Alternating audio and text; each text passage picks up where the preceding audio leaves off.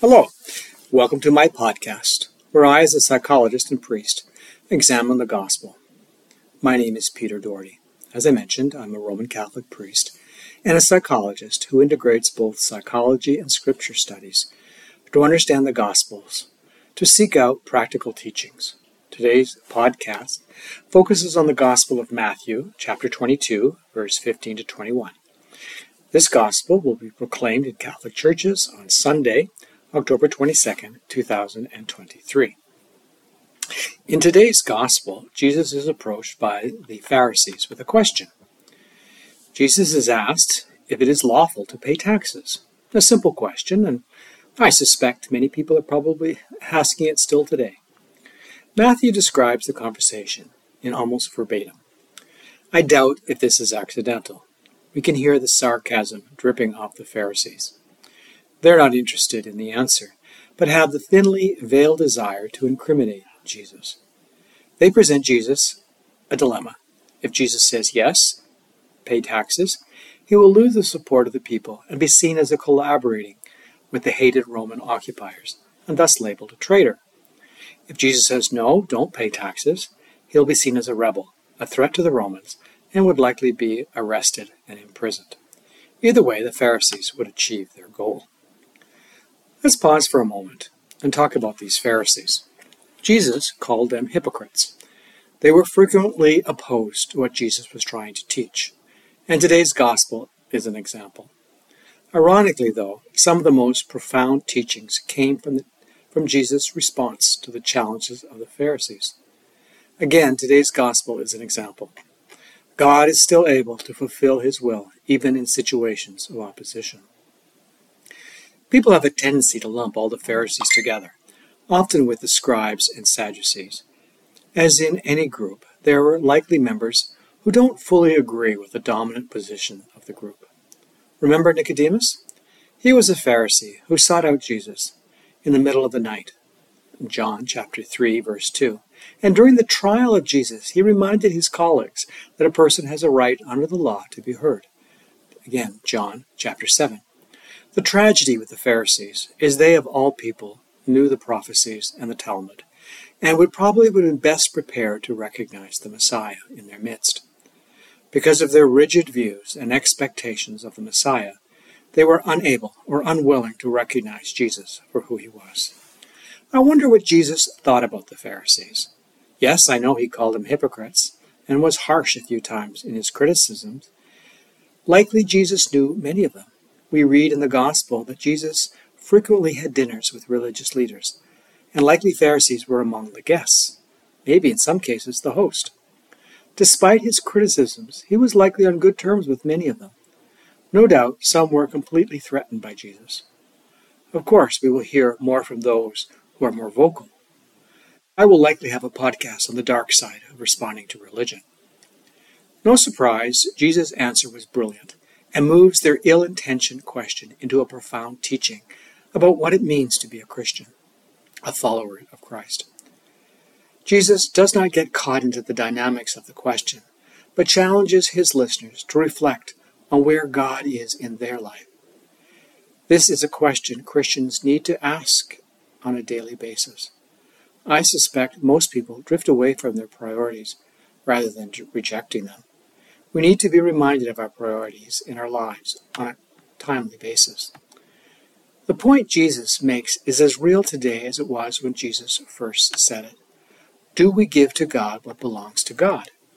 This raises several questions. The most obvious is, what belongs to God? Is following God simply going to church on a regular basis? Living a good moral life? Paying tithes? We have the story of the rich young man who asks Jesus, what must he do to inherit eternal life? This gospel can be found in Matthew chapter 19, verse 16 to 30, or the Gospel of Mark chapter 10, verse 17 to 31, or even the Gospel of Luke chapter 18, 18 to 30. The young man lists all the positive things that he has done, and Jesus is pleased, but tells the young man there's still one thing he lacks, and that is to go and sell everything what he owns and follow Jesus. What an invitation. Think about it. If that invitation was offered to me, I'd have a garage sale at the end of my driveway tomorrow. Can you imagine the honor, the privilege of walking with Jesus, getting to know Jesus directly? I am quite envious. The story concludes with the young man walking away because he was very rich. Personally, I'm not sure it's the end of the story. I don't think a calling by Jesus is a one-shot deal. We've got to get it right the first time. The story does give us some idea of what we must do, but we are still left with the question, and with the passage, "Come follow me." What does that mean? I'm reminded of the parable of the sower who sows the seed on the path and the thorns, etc. I'm particularly drawn to the last part of the story, where it ends, Matthew chapter 13, verse 8, with the expression, "Some seed will producing 30, 60, or 100-fold." Not everyone produces 100-fold, and I don't believe it's the point. It's not about quantity. This theme is further portrayed in the story from Mark chapter 12, verse 42, and I quote, "A poor widow came and put in 2 very small copper coins, worth only a few cents. Calling his disciples to him, Jesus said, 'Truly I tell you, this poor widow has put more into the treasury than all of the others. They all gave out of their wealth, but she, out of her poverty, put in everything, all she had to live on.'" That commitment is inspiring. Few could do that. I propose it is not what or how much we do that is a sign of our living our faith. There's a wide range of abilities and opportunities to do good things in our lives.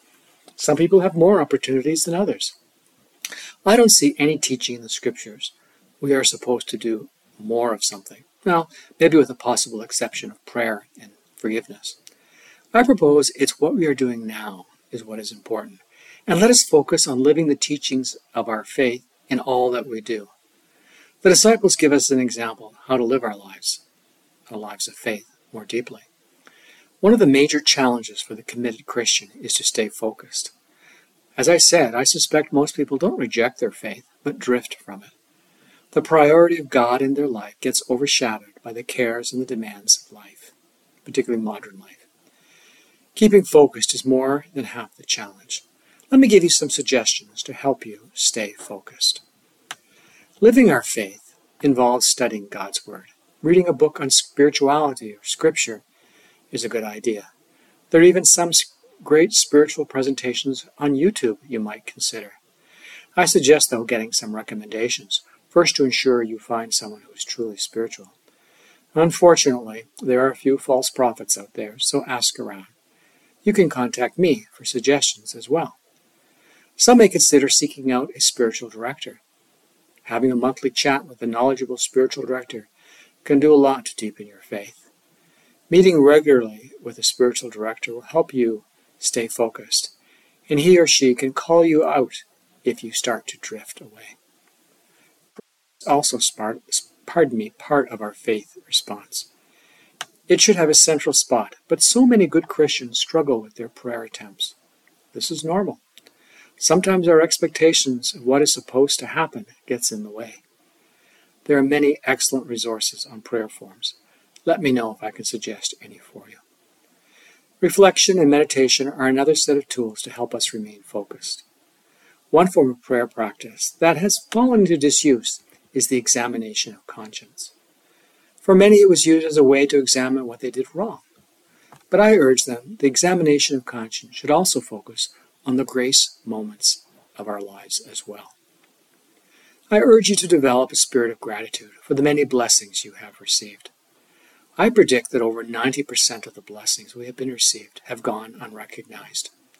Sometimes we take credit for our achievements without recognizing some of the help we had along the way. Having a sense of gratitude is good for our mental health, but is also critical for the development of our faith. Finally, be gentle with yourself. Even though we want to live our faith as central in our lives, it's normal to drift from time to time. Making the decision to gently reorientate ourselves back to our priorities is itself a sign of faith. It's when we give up, we are in danger of losing our faith. Let the gospel we heard today remind us to refocus our lives to God, knowing that God always welcomes us back. Thank you for listening. If this is the first time you've heard my podcast, and you are interested in hearing more, I urge you to listen to my first podcast, where I outline my approach. Also, you can reach me by email. That is peter.doherty, O-M-I, @gmail.com. So that's Doherty, D-O-H-E-R-T-Y, O-M-I, @gmail.com. If you have any questions, concerns, or suggestions on how I can make this podcast more effective, please let me know. You've probably guessed I'm new at podcasting. Take care, and God bless you all.